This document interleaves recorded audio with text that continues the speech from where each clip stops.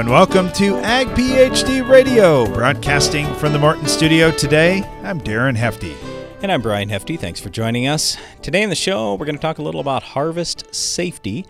If you've got any questions for us, though, or if there's anything that's going on in your farm that you'd like to visit with us about, the number here is 844-44-AG-PhD.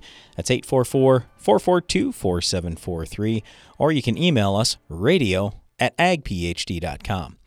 Okay, so a couple quick things on harvest safety, and then, Darren, I want to talk a little bit more about our big topic from yesterday, spider mites. But anyway, with harvest safety, let's just put it this way. There is nothing that's more valuable on the farm than you. You are more valuable than your equipment, than your land, than your grain, than anything else. And so I don't know what your policies and procedures are on your farm, but I will just tell you this. When Darren and I were growing up on the farm, we had to work all the time. I mean, we worked tons of hours, even when we were in school, in the summers, everything else. We had a couple of summer interns here, and they're quitting like 3 weeks before college starts again. I'm like, what do you guys do? Why are you quitting now? Well, we got to have a break. And I'm like, oh my gosh, I never had a break when I was growing up. We barely ever took vacations. We worked 24/7. And we didn't want to have debt, so we wanted to keep working as much as we could. Exactly. So by the time I got out of college, I had zero debt because we worked so much. But anyway, the point here is this. So our dad was a big believer in pushing us to work hard all the time. But he did say we're not working nights, at least overnight. And I can't say we're not working Sundays, but we're at least going to church on Sundays and, taking at least a little bit of time during the day on Sunday, but we still had chores on Sunday. But anyway, he just said this because he goes, look, on a lot of farms, they go 24/7 and they're pushing right through harvest or pushing right through planting. And he said, that's fine. They can do whatever they choose to do. But he said, in my experience, what I've found is if I push it really late or overnight one night, I'm shot for the next 3 days.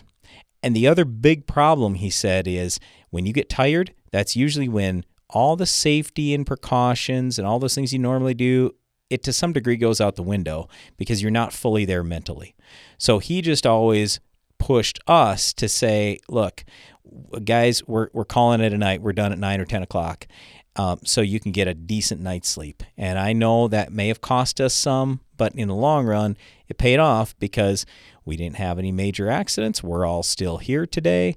And so we just had always been stressed on this whole safety thing growing up. And quite frankly, even driving tractors and stuff like that, we got to drive some little stuff, skid steer loader and that stuff at a young age.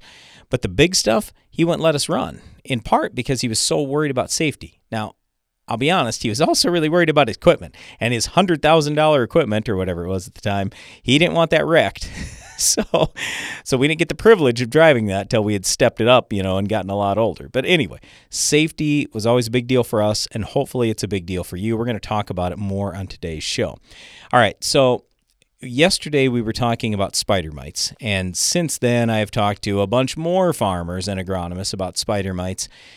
We've just got a rampant issue right now in our region of the United States. We farm in southeast South Dakota, but I've been talking to farmers and agronomists from all throughout our region, probably a 300-400 mile radius of here, and just about everybody has said, yeah, it's bad.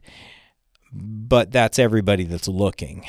And the reason why I wanted to bring this up again today is if you haven't been checking your fields, I'd really, really encourage you to do so. And I know there comes a point in the year where you say, yep, I'm done. Our crop's made. It's all over with. But it's not.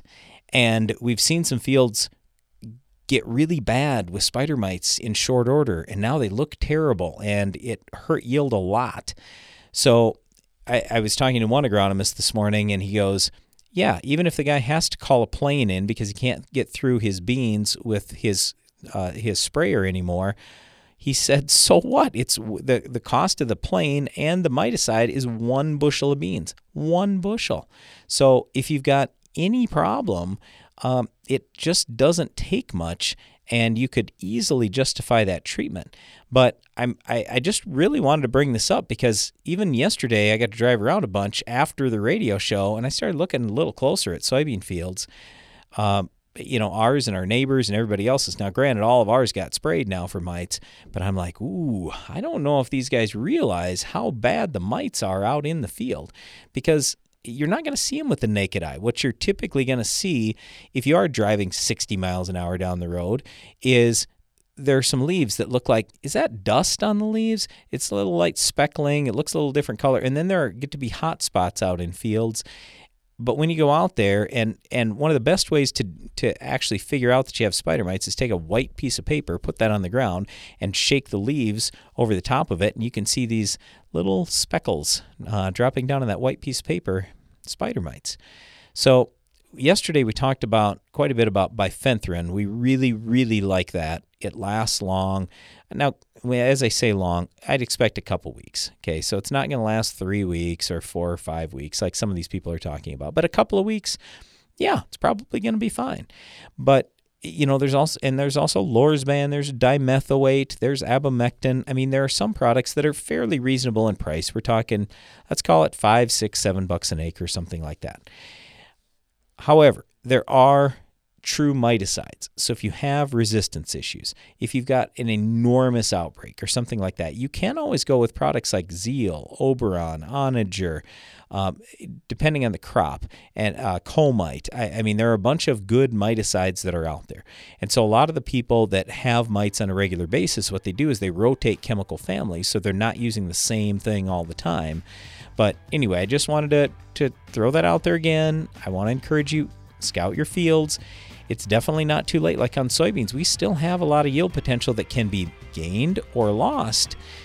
All depends on if we take care of those beans for the next few weeks here before they start to senesce. Once they've started to senesce, at that point, all you're really worried about is pod clipping maybe from an insect, but there's not much you can do once you get really late.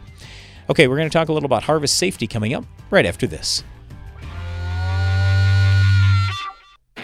No matter what time of the year it is on your farm, with a Bayer Plus Rewards program, earning and redeeming rewards are always in season. Because when you buy 2 or more eligible seed or crop protection products throughout the year, you earn $3 per acre in cashback rewards. Cash you can redeem and reinvest in your farm later in the season. That's Bayer Plus Rewards, and that's how we're helping make every part of your season, well, rewarding.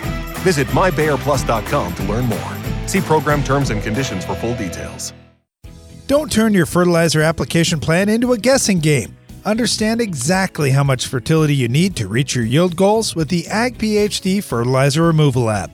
Simply enter your crop and your yield goal, and the Ag PhD Fertilizer Removal app calculates the amount of nutrition needed to keep your crop healthy and working for you. Quit playing guessing games with your fertility needs. Download the Ag PhD Fertilizer Removal app today. Available on the Apple App Store and in Google Play. Morton Buildings knows that great buildings need great people, and we want you to be the newest member of our team. Morton is expanding its construction crew, and we're seeking new and experienced candidates to fill our crew member positions. Morton provides great pay and training, so be a part of the next generation to build Morton. Don't let the opportunity to join the best construction crew in the business pass you by. Learn more on our careers page at mortonbuildings.com. Your schedule can change by the minute, making it hard to stay on top of the latest agronomy information. But at Ag PhD, we have some good news for you. If you miss an episode of Ag PhD TV or radio, you can catch up at agphd.com. With years of valuable content and the latest episodes available to stream for free, you can continue building your agronomic knowledge on any schedule. While you're there, don't forget to check for upcoming Ag PhD events and workshops. Watch, listen, and learn at agphd.com.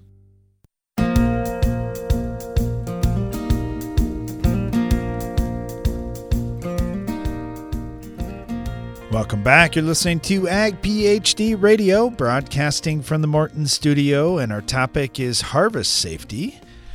Yes, harvest is going on different crops, different places. It's interesting to see how some of this crop is turning out. Some better than expected, others not so good. But you know what? It's kind of nice when you have one of those not so good crops to get it off too and forget about it, move on, and start with the next thing, start with the next process. And we get a lot of questions around this time of year too about, all right, so I got wheat off, I've got tough weeds coming. Brian, there's a lot of trouble that growers had in some of the hot weather we had through June, getting spray to work, and now it's heating up in some parts of the country again. What are some of the things that you saw that were struggles when we got hot early and weren't getting product to actually do the job it was supposed to do? Okay, so I was just talking to a group of agronomists this morning about volunteer corn, because that was probably the biggest thing we saw, volunteer corn and soybeans. And guys were complaining about, well, Fusilade didn't work like it normally does and stuff like this. I'm going, wait a second. It worked just fine when you sprayed the plants when they were small and when you didn't have major antagonism problems with either 2,4-D or dicamba. So I said, there's nothing wrong with the product Fusilade. Fusilade's a fine product. But here was one of the things that I didn't really think much about, because one of the agronomists goes, well, I did have some where we sprayed Fusilade and it didn't look like it even phased the volunteer corn. And he said, I'm concerned because in that area there is some enlist corn. And I said, oh, well, that's a whole different deal. What can happen is, so this enlist corn, by the way, it is tolerant to the FOP family of grass herbicides. So that would include Assure 2 and Fusilade. So technically, Assure 2 is the one that's going to be labeled, or is labeled, to spray over that and not kill the corn. But it also has tolerance. So maybe not full all-out resistance to Fusilade, but it's absolutely got tolerance and major tolerance. So yes, if there is enlist corn in your area and you are worried that it cross-pollinated with your volunteer or your corn last year, so now the volunteer corn is resistant or tolerant to that FOP family, then you're kind of stuck. Now you're left with clethodim.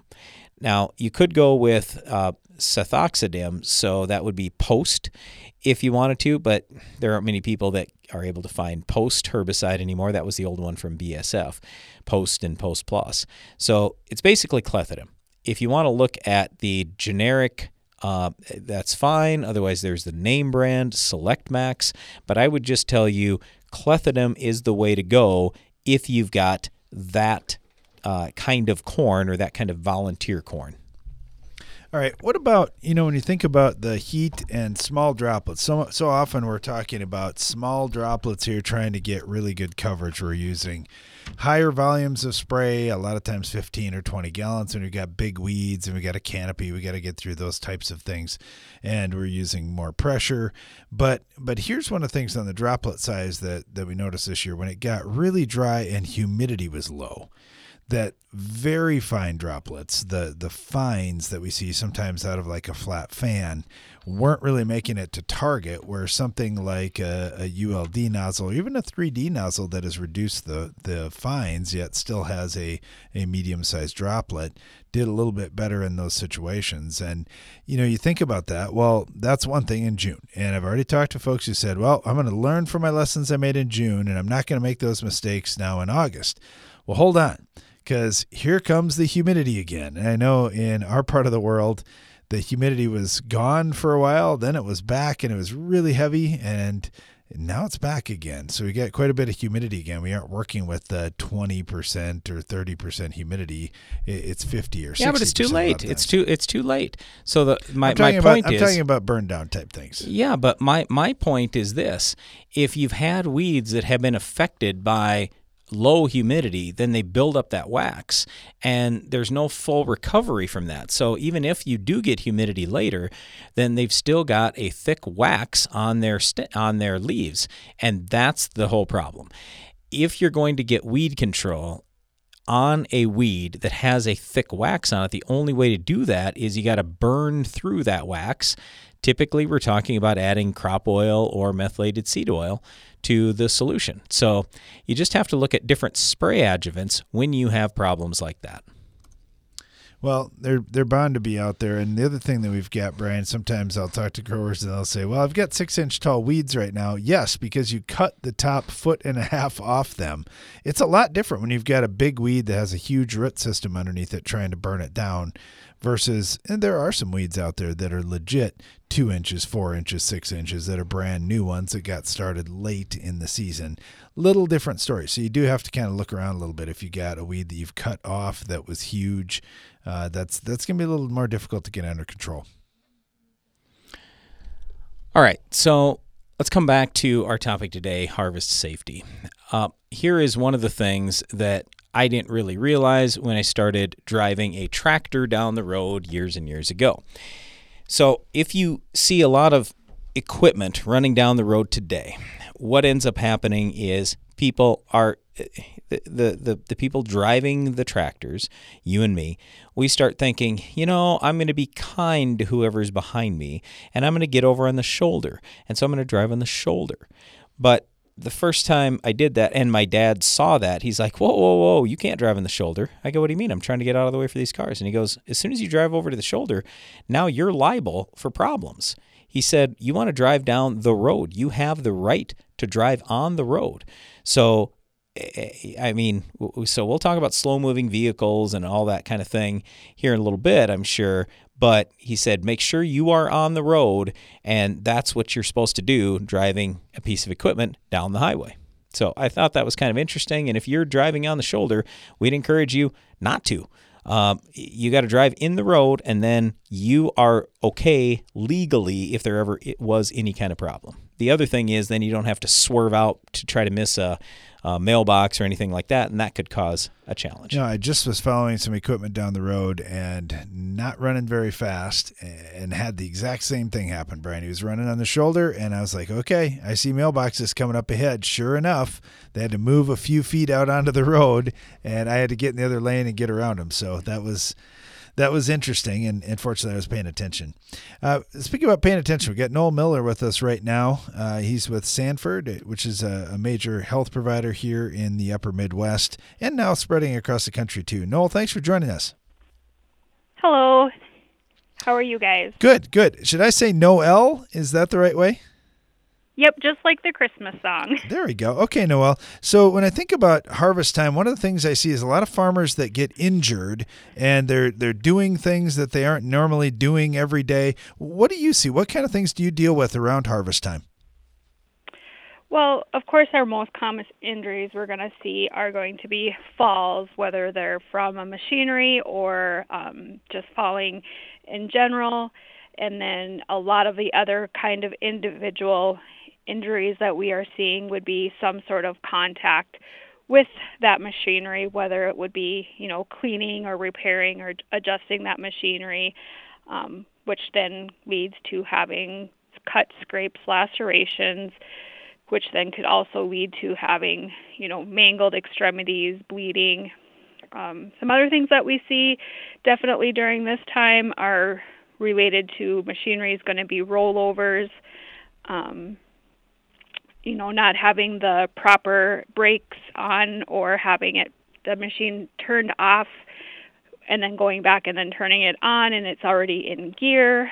Right, yep.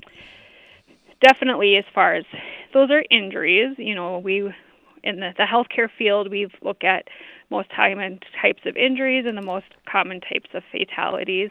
Again, falls goes under that category with fatalities. And then we can add, suffocation, and then also if you have those mangled extremities that you are going to have major hemorrhaging, and then we add bleeding to that category. Yeah, and so many guys try and tough out things that they think are minor instead of just taking the time right now. Let's go in, let's get taken care of so it doesn't become a bigger problem down the road. Great thoughts there, Noel. Great observations. Really appreciate having you on today. And as our listeners head into harvest, thinking about those falls, we'll get into that just a little bit more right after this break, but that's going to be a big thing to avoid. Stay tuned. We'll be right back. We now bring you an important news bulletin. This just in from Live Action News. Innovation has come to the world of burndown. New Elevore herbicide controls your toughest weeds, even glyphosate and ALS-resistant weeds like mare's tail and henbit. Talk with your retailer about Elevore herbicide today and ask how you can start elevating your burn down. Ag PhD has one mission: to give you the knowledge you need to make your farm more successful. That's why every issue of the Ag PhD Insider magazine features crop fertility and pest management tips, insights into the world's highest yielding farmers, updates and results from our in-field research trials, as well as the latest agronomy information from Brian and Darren Hefty. We put it all in one place so you can make your farm more productive and profitable. Subscribe to the Ag PhD Insider at agphdinsider.com. AgroLiquid is precision crop nutrition. That means being committed to product performance, to research and field testing, and to superior agronomics. Most of all, AgroLiquid is committed to delivering precisely the right nutrition in the right way, including seed-safe planter plus side dress applications and foliar applications with low burn risk. AgroLiquid. Apply less, expect more. Find a retailer at agroliquid.com. Fill once, plant all day. The Thrive 3D application system from FMC is a revolutionary in-furrow crop protection platform that plants up to 480 acres between refills. The Thrive 3D application system mounts to most major planter brands and can be yours at no cost with the FMC Freedom Pass program. To learn more, call 815-362-7747 today. Always read and follow all label directions. Every week for more than 2 decades, Ag PhD TV has provided agronomic information to make your farm more productive and profitable. In each episode, we discuss a wide range of topics covering everything from crop fertility, promoting soil health, improving the environment, pest control, and more, all designed to help you push your farm to higher yield goals and more profitability. Be sure to catch us on Tuesdays and Saturdays on RFD TV. Check your local listings or visit agphd.com to learn more. Maintaining your crops is as important now as it's ever been. Howler, a revolutionary fungicide from AgBiome, can help. It provides long-lasting protection from a broad spectrum of foliar and soil diseases that affect crops. Howler is OMRI listed, has multiple modes of action, and has minimal pre-harvest and re-entry intervals. It's flexible, easy to use, and is available right now. Visit agbiome.com/howler to learn more.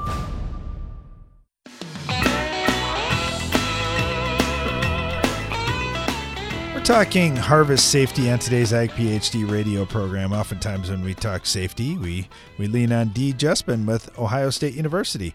Dee, how are you doing today?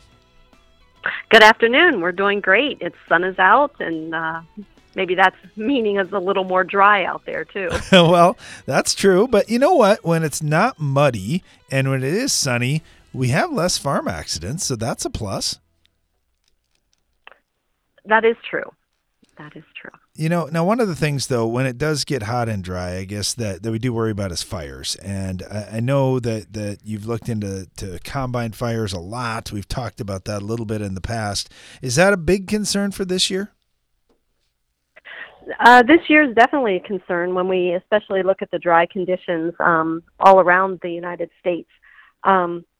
One of the things that I know I was really proud of having was a student capstone team this past year that really dived into some of the problems and the concerns. And when we looked at the top states that were reporting combine fires, those that stood out were Minnesota was number one, Iowa, Illinois, Ohio, Kansas, Nebraska, and South Dakota. So those were the areas that in the last 20-year period have reported the most number of combine fires.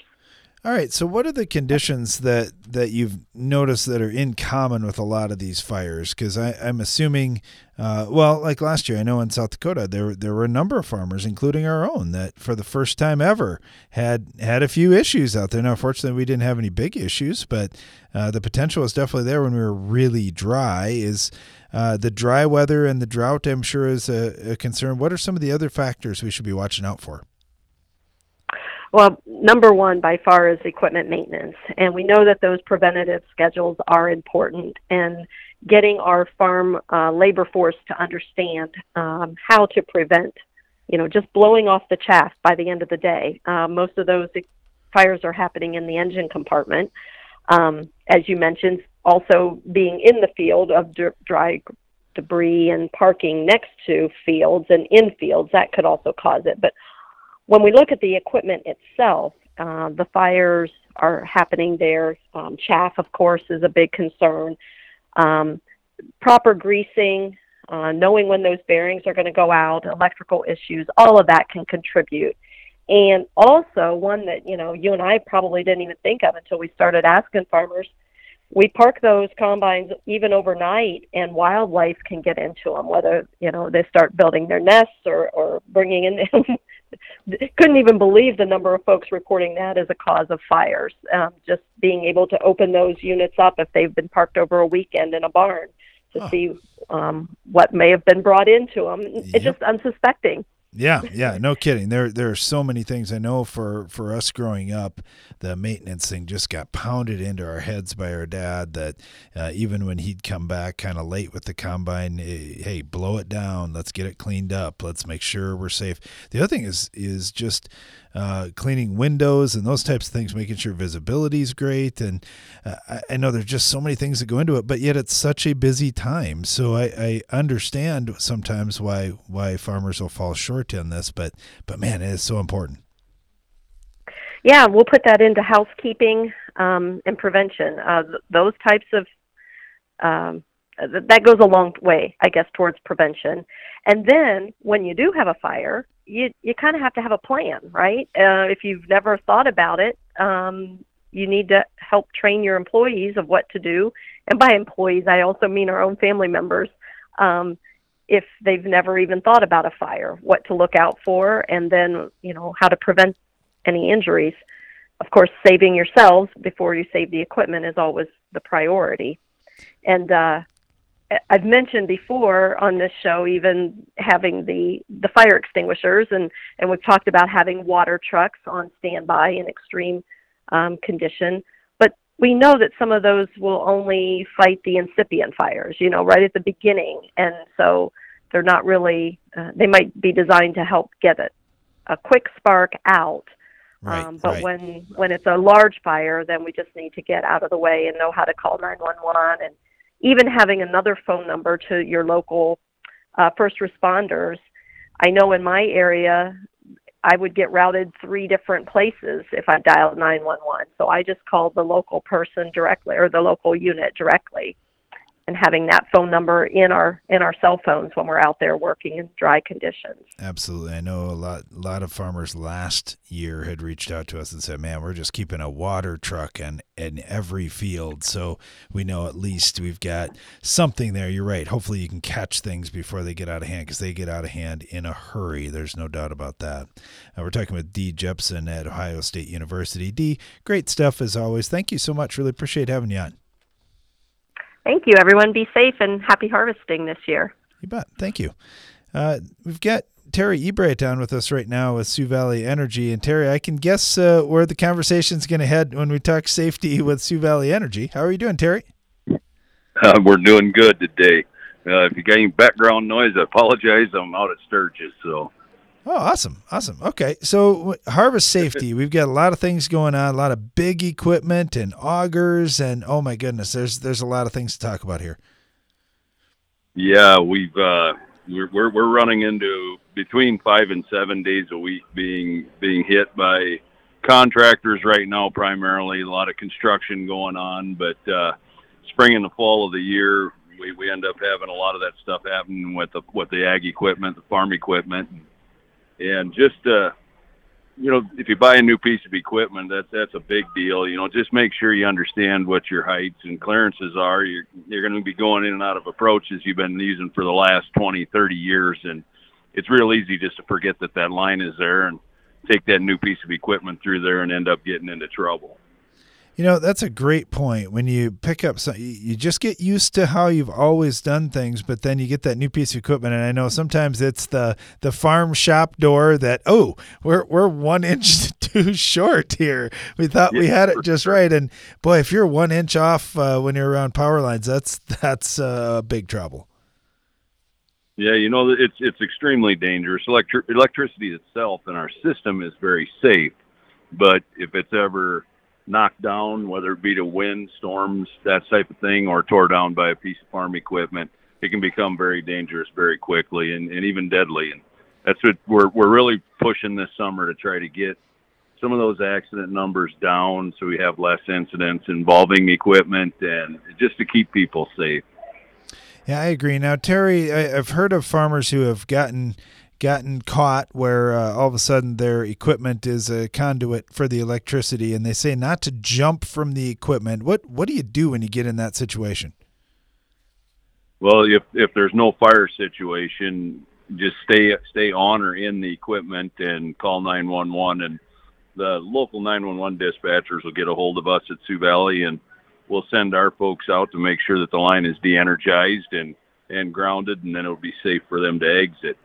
In case of a fire or some situation where they have to get out of that vehicle or off from that piece of equipment, they need to jump clear of the equipment, never touching it in the ground at the same time. Once you touch the ground and the equipment, you become that path for the electricity to flow to ground.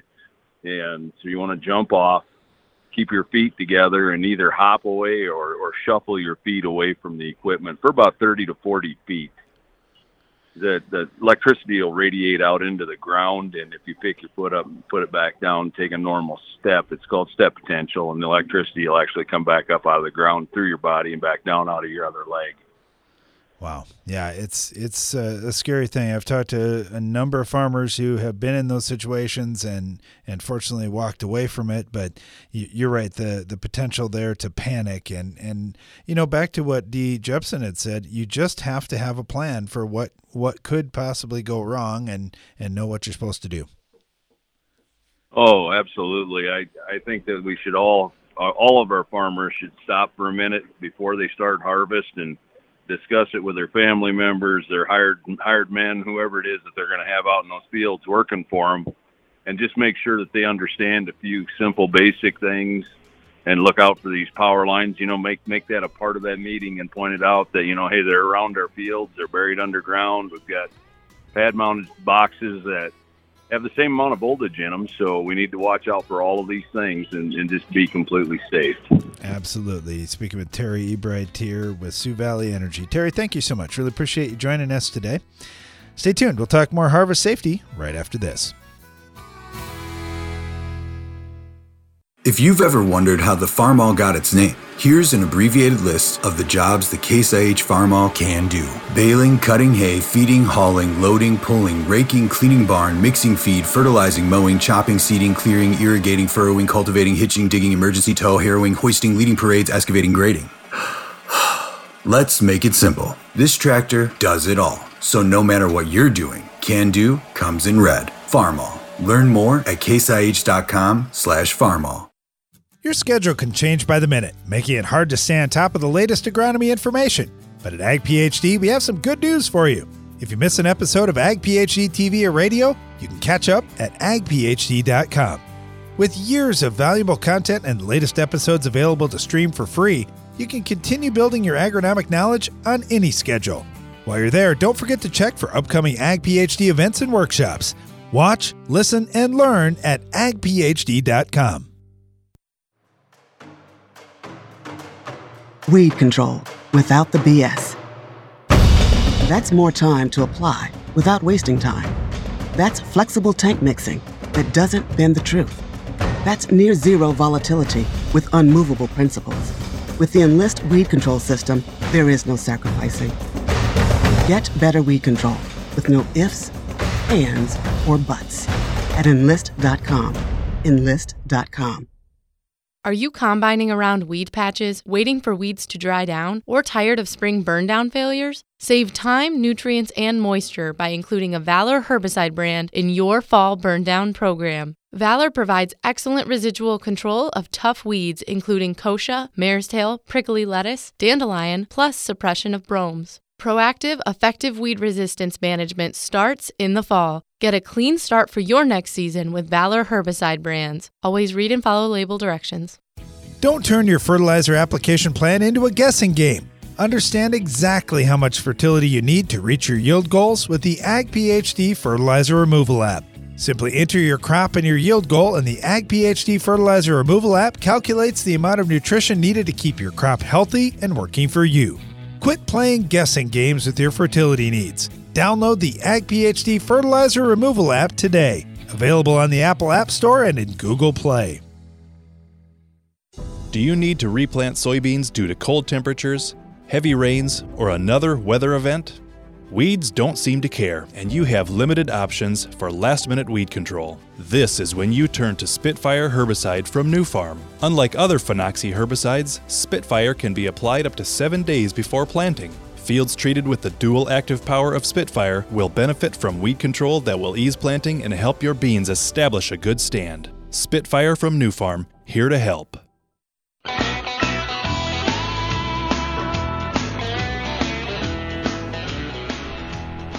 Talking harvest safety on today's Ag PhD radio program and broadcasting from the Morton studio today. We're also taking your calls and agronomic questions. If you get a safety tip for us or you want to talk about what's happening on your farm or in your fields, 844-44-AG-PHD is the number. And you can always email us, radio@agphd.com. Got Dan Neenan with us right now with the National Education Center for Agricultural Safety. Dan, thanks for joining us. Good afternoon. Thanks for having me.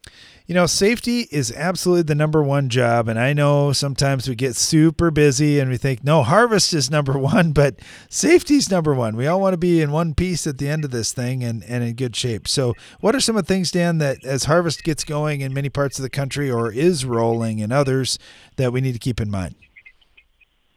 I think the first thing to do is take a look at the machinery that's going to be on the roadway and make sure that the lighting and the marking are working and that you're visible. Everybody seems to be in a hurry, and, you know, we want to be as visible as we possibly can, you know, to slow folks down behind us so they don't make a mistake and run into the back of us.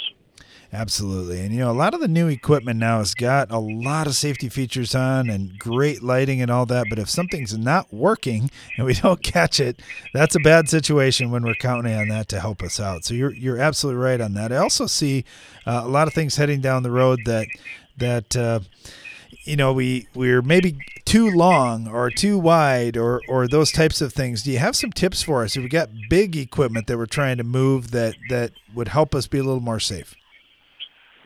Well, of course, if you could have a spotter vehicle behind you with its emergency lights flashing, that will help people coming up from behind know that you're there. Then you can see folks coming at you and, you know, depending on the roadway that you're at, hopefully be able to move and accommodate them as they're coming down the roadway. That's a great tip. We had Noelle Miller with us, and she was talking about falls, that falls are the most common injuries they're seeing at local hospitals during harvest time. People fall off equipment or fall off a grain bin or things like that. Do you see falls as being the number one concern? And if so, what are some tips around that to help keep us safe? Well, falls are definitely a concern. And I mean, I think the thing to take a look at is when you're either mounting or dismounting equipment, to always use the 3 points of contact. You know, so turn around, face the piece of equipment. So you either have 2 feet and 1 hand on the piece of equipment or 2 hands and 1 foot as you're making steps down. You never want to come down off that equipment forward. You know, when you're younger and you jump like that, your body bounces back. But the older that you get, you know, you twist that knee or you twist that ankle, and you're going to be paying for that for a few days. Yeah, no doubt about that. Another question we get, Dan, around harvest time is grain bins. And I know there's a lot of farmers that we talk to put quite a bit of effort into cleaning out the bins, making sure everything's working in the bins and so forth. But we still hear a lot of issues around grain bins, oftentimes fatalities too, which is really sad. What are some of the things? Are there some of the corners that we're cutting, or are there some safety tips that we're missing that these things are still happening? I think the thing to remember is a grain bin is considered a confined space. And even though, most of the family farmers are exempt from OSHA rules, maybe we call them best practices. So the first would be locking out and tagging out the power source to the auger so it can't be turned on when you're inside. Because remember, if that auger gets turned on, it will pull you to your waist in 15 seconds and completely submerge you within 30 seconds. So that's going to go pretty quick. Second of all, we need to do air quality sampling to make sure we've got at least 19.5% oxygen in that bin. Everybody going in needs to be tied off, wearing a harness. And then the rule that's broken the most, and this is especially true in agriculture, is entering into a confined space is a minimum of a 2-person job. The person entering the bin, and then there has to be a reliable attendant up top watching what's going on. And if that person becomes unresponsive or becomes trapped, that attendant's job is not to go inside after them, but to call for emergency services. Yeah, to have that game plan up front so you understand and don't panic in those situations, that's really important. And I think having that safety meeting, to me, is one of the things when I talk with farmers too. Did you have a safety meeting before harvest? No, we all know what we're doing. We've done it for a long time. I don't think that cuts it. I think you got to talk through these issues of what happens so you don't panic. Absolutely. All right, Dan, what are some things that the National Education Center for Ag Safety is working on, and are there some new initiatives coming out this year? Well, right now, what we're currently working on is finishing up Grain Bin Safety Week. So I'm actually out in Delaware today delivering a grain rescue tube and training a fire department to work with that. We just actually heard of our 25th and 26th fire department that we've trained, one in South Dakota and one in Kansas, that rescued somebody out of a bin last week. So we're always excited to hear about that. Of course, if we can get that zero entry mentality of not getting into the bin, then folks can't get trapped in the first place. What we're taking a look at for Farm Safety and Health Week this year is, of course, a lot of folks take medication, and some of that medication is food dependent. So taking breaks during the harvest season and making sure that if you're taking your medicine, you're also eating, because otherwise, the medicine, especially, like being a diabetic, could have issues with a low blood sugar to be able to do that. The other thing to take a look at is a lot of farmers are renting property or buying farms that are not with the home farm. So kind of what we're doing is a little campaign for them to write down the address of those farms. And if they have a 911 number, to put that in. Make copies and put it in every vehicle that would go farm to farm. So if there is that emergency, instead of saying I'm at the old Joe Smith farm, well, that might not work anymore. When we had the small town 911 centers, that would work. So having that 911 number or the physical address of each property can cut down time of what it would take to get a first responder to your farm if there was an emergency. That's fantastic. Those are great tips, Dan. We really appreciate hearing those. And I like your talk about the rescue tubes and training fire departments up too. I think we get so many farmers that'll ask us as we travel around, what are some good ways that we could give back? And I think helping out your local fire departments, and if they aren't set up to do a grain bin rescue, sponsoring that. What a gift you give back to the community that, who knows, someday may save your own life. So great stuff there, Dan. Where can we find more details about that if farmers are inspired by this and say, our local community needs to do that too? Well, two things. They can go to grainbinsafetyweek.com, and they can find out about the contest that we run every year that they can nominate their fire department. They can also donate to that cause. or they can go to our website, which is necasag.org, and you can find some safety information and some webinars about different topics. Very good. Dan Neenan with the National Education Center for Agricultural Safety. We really appreciate having you on today, and best of luck as you head through Grain Safety Week. All righty. Thank you. Yeah, Brian, a lot of good tips there. I thought about, one thing he mentioned, just writing down the physical address of each of these fields that you're going to. That's a smart thing for many reasons. Yep. I mean, there are a lot of procedures that could be put in place on many farms, but it's very common because we used to have a small operation too, not farming lots of acres or anything, and it was Darren and me, our dad, and, maybe one or two other guys that worked for us on the farm. When you've got a small operation, it's easy to think, we're fine. I'll just tell everybody. I'll just make sure that I do things this way or that way. I'll make sure that we get this done. You can't always assume those things because sometimes people do get forgotten about. Sometimes people go off and do things that they shouldn't necessarily do. So, I mean, over the years, as we started doing just more training and more talking about these things, and I mean, we were pretty lucky because our dad liked to talk. I mean, he liked to yell just as much as he liked to talk. But anyway, I mean, he did communicate with us fairly well, but that's not always the case. And so, yeah, it's a good idea to have a plan, to write things down, to let people know what's going on. All right, we're going to get to your questions in the Ag PhD mailbag coming up right after this.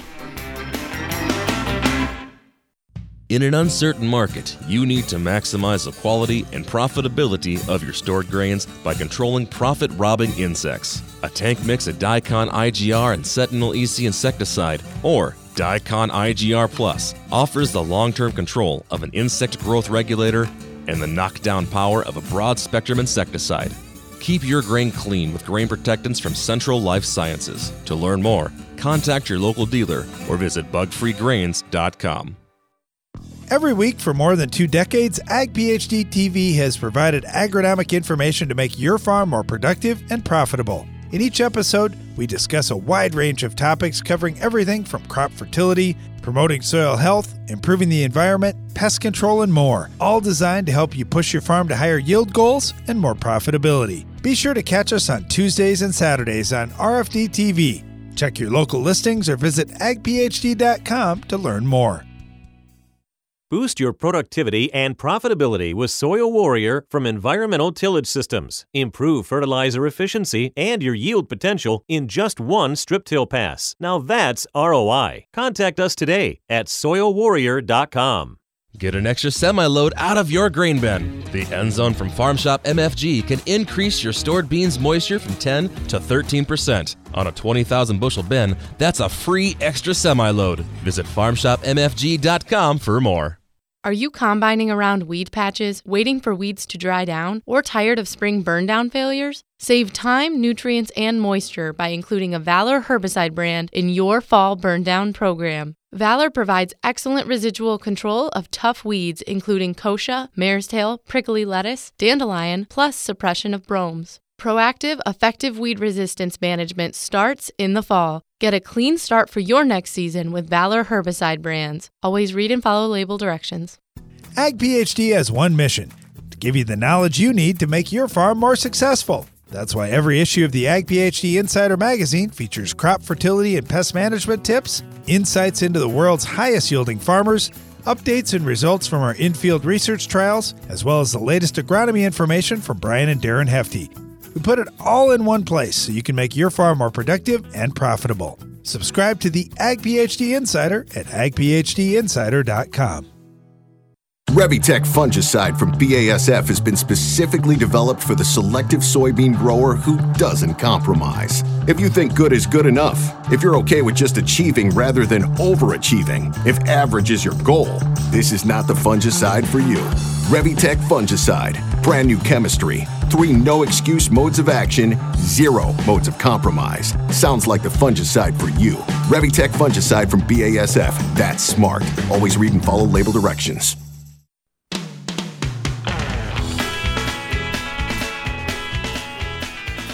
Welcome back to Ag PhD Radio. Brian Hefty here, along with my brother Darren. We're live in the Morton studio today. I've been talking about harvest safety, and I want to leave you with one last thing here. If you are a non-farmer, I realize that it stinks when you're driving down the road 55 miles an hour or 65 miles an hour, whatever the speed limit is on the road you're driving on, and you come upon a slow-moving vehicle. And you're like, I'm in a hurry. I got to get going. I get that, but we got to try to be safe on the roads. And here's what the actual rule is. When you see a slow-moving vehicle sign, and I didn't know this when I was a kid, but when you see a slow-moving vehicle sign, you can't just whip around that thing going 65 miles an hour. You're supposed to slow down to the speed of the slow-moving vehicle. So let's say it's going 15 miles an hour. You're supposed to slow down to 15, then proceed around if it's safe. If you are in a passing zone, not a no-passing zone. And for the farmer, on the flip side, so I've been that farmer driving down the road with farm equipment many times. I mean, I don't want to hold you up, but by the same token, I got to follow the laws. I'm not supposed to get over on the shoulder and be driving on the shoulder, so I got to drive in my lane on the road. And as soon as we get to that next passing zone, you know, you can swing around me or whatever farmer that there is. But I just really encourage you. I know it's hard. It stinks to have to slow down sometimes for some of these slow-moving vehicles like we have to drive as farmers, but please help us. We're trying to be safe. We want you to be safe. We want everybody to get home every night. There have been far too many accidents where people just flat out aren't paying attention. One of our operators still works for us on the farm today. Got hit many years ago. He was driving a four-wheel drive vehicle down the road with, I don't remember what he was pulling, a field cultivator or disc or something, and he was just about to turn in to a driveway, had his blinker on, everything, but the car came up behind, and again, slow-moving vehicle, you're required to slow down to the speed of that slow-moving vehicle because it's got a slow-moving vehicle sign right on it, that triangle, the red and orange triangle that's on there. So anyway, this car, the police estimated it was going, I don't remember, 75 miles an hour and a 55, something like that, because you could see the skid marks where it had tried to brake for a long ways. And anyway, but the whole thing is they weren't paying attention, and our guy was turning legally. Everything was just fine. Our person did nothing wrong. But because this car was going so fast and not paying attention, didn't slow down like it should have, it hit our equipment. Now, fortunately, everybody was okay, but I mean, then who knows? The next time, maybe everybody isn't okay. So I can tell you plenty more stories where we've been either personally involved or it was neighbors of ours who've been in farm accidents. We can talk all day long, in fact, about harvest accidents. We don't want to do that. We want to focus on we're moving forward now. Let's try to be as safe as we can. So for all of us as farmers, yeah, we're talking a lot about harvest safety, but also it's just flat out road safety. So this is another thing that I will occasionally bring up to people. You know, there are a lot of people in our society today who believe that we should ban GMOs, okay, ban biotechnology. Well, biotechnology and GMOs have never killed anyone in the history of the world. In the United States, each year we have over 30,000, almost 40,000 people die in car accidents. Just think about that. I mean, how many people that is. In a 10-year period, you're talking about almost 500,000 people die from car accidents. And a lot of those are preventable. A lot of those are. So we just certainly hope that none of those things are happening here this fall during the harvest season. But I just, again, encourage you, please be safe when you're out on the roads. All right, let's get to the Ag PhD mailbag. It's now mailbag time with Brian and Darren. All right, Brian, one of the more popular comments of the summer has been on this topic of dicamba drift. This one comes from AG. He said, I'm not sure I believe you that it isn't going to hurt yields with the leaf cupping. We've had it now for 3 years. Here's the other thing that we aren't talking about. Are we building resistance with all the plants out there that are getting a sniff of dicamba every day for a long period of the summer? Is that going to be a problem? It just seems to be a problem in our area. Okay, let's first talk about this resistance thing. Look, dicamba, when it first came out, our dad talked about this from almost 50 years ago now, 45, 50, whatever it's been. He was using dicamba at a quarter of a pint. So Banville at a quarter of a pint. And he said when he first used it, it killed every broadleaf weed. It killed every grass. Just imagine if you could go out there today with $2 worth of dicamba and it killed everything, every weed you had on the farm. That'd be amazing. So yes, we know that tolerance, it's actually been building for many years. So that is not anything new. Are we concerned about that? Of course we are. But there's that same kind of issue going on with literally every herbicide that we use today. I understand where you're going with that. I would just say when you talk about a whiff of or a sniff of dicamba, it's really, really, really, really low what most of these plants are getting. Otherwise, the beans would die. I mean, it does not take much dicamba to kill soybeans. So if they're living and they're fine, I mean, yes, they cupped for a little while. You'll see the damage out there I shouldn't even say damage. You'll see the leaf cupping for a while, and then it comes out of it. How much is that leading to weed resistance? It's probably not much, but yes, that probably is a minor factor. Now, as far as the yield thing, please don't misunderstand. I'm not saying in all cases that yield is not going to be hurt from dicamba. But from dicamba drift, that's typically where we see the yield loss. From dicamba volatility, where it picks up and moves later, it's light cupping, and usually we don't even see the cupping for 2 to 3 weeks after the volatility occurred. That's when it's very rare when we see big yield loss. We might see very slight yield loss. We also might see slight yield gain, but I'm just saying it doesn't really amount to much either way. It's very emotional. And so I'm not trying to make excuses for the manufacturers of dicamba or the farmers who sprayed it or anything else, because I understand. I think we raised 1,100 acres of soybeans this year. We had mostly corn this year, but anyway, all of our soybeans this year were enlist. All of our soybeans this year got cupped. So I understand the emotion as well. Did I like seeing that when I'm out there driving around checking our fields? No, but we also have to kind of put things in perspective and say, it's happened before, it's minor cupping, not too worried about it. If a neighbor physically drifted onto some of mine that's bordering his corn or bordering his extend beans, then yes, we'll have yield loss there, and that's a discussion we have to have with the neighbor. But in most cases, it's pretty light. Now, I hate seeing it. It's terrible because it gives all of us as farmers a bad name. So that's why I say I'm not trying to make any excuses. Personally, I just assume we didn't have dicamba at all because then we don't have to worry about that. But the flip side of that is we'd lose a really nice tool for weed control. And I don't know how, for most, I'll put it this way. For a lot of agronomy questions that are out there, I have an answer for you, and I have a good answer. For this one, I do not have a good answer because we've tried everything under the sun to stop the dicamba volatility. My best answer for you, though, is this. If you want to continue to spray dicamba, I would absolutely look at the direction the wind's going to be. It's got to be away from a sensitive crop for 2 consecutive days after you spray. And I'm not kidding here. 48 hours after you spray. If the wind keeps blowing away, you're in pretty good shape.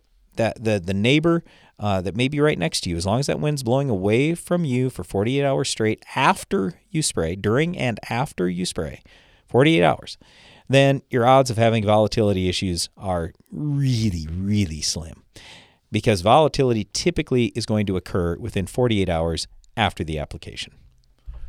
All right, and another one come in, just more of a comment than anything. We were talking about building organic matter, and this person said back in the 1800s, grasslands here in Australia, before all the monocropping, scored as much as 37% organic matter. Each 1% increase in organic matter now will allow your land to absorb an additional 25,000 gallons of water per acre. Yeah, no doubt that more organic matter can help you hold 37%. But 37% in soil? No way. No.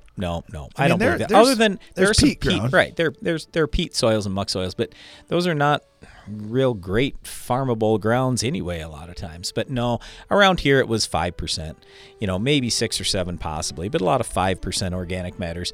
And tillage was the destroyer of a lot of that. So not that you can't do tillage, you just have to do it carefully and cautiously. Well, thanks for listening to today's program about harvest safety. Please put some of these things into practice on your farm this year. Be sure to join us again each weekday for more Ag PhD Radio.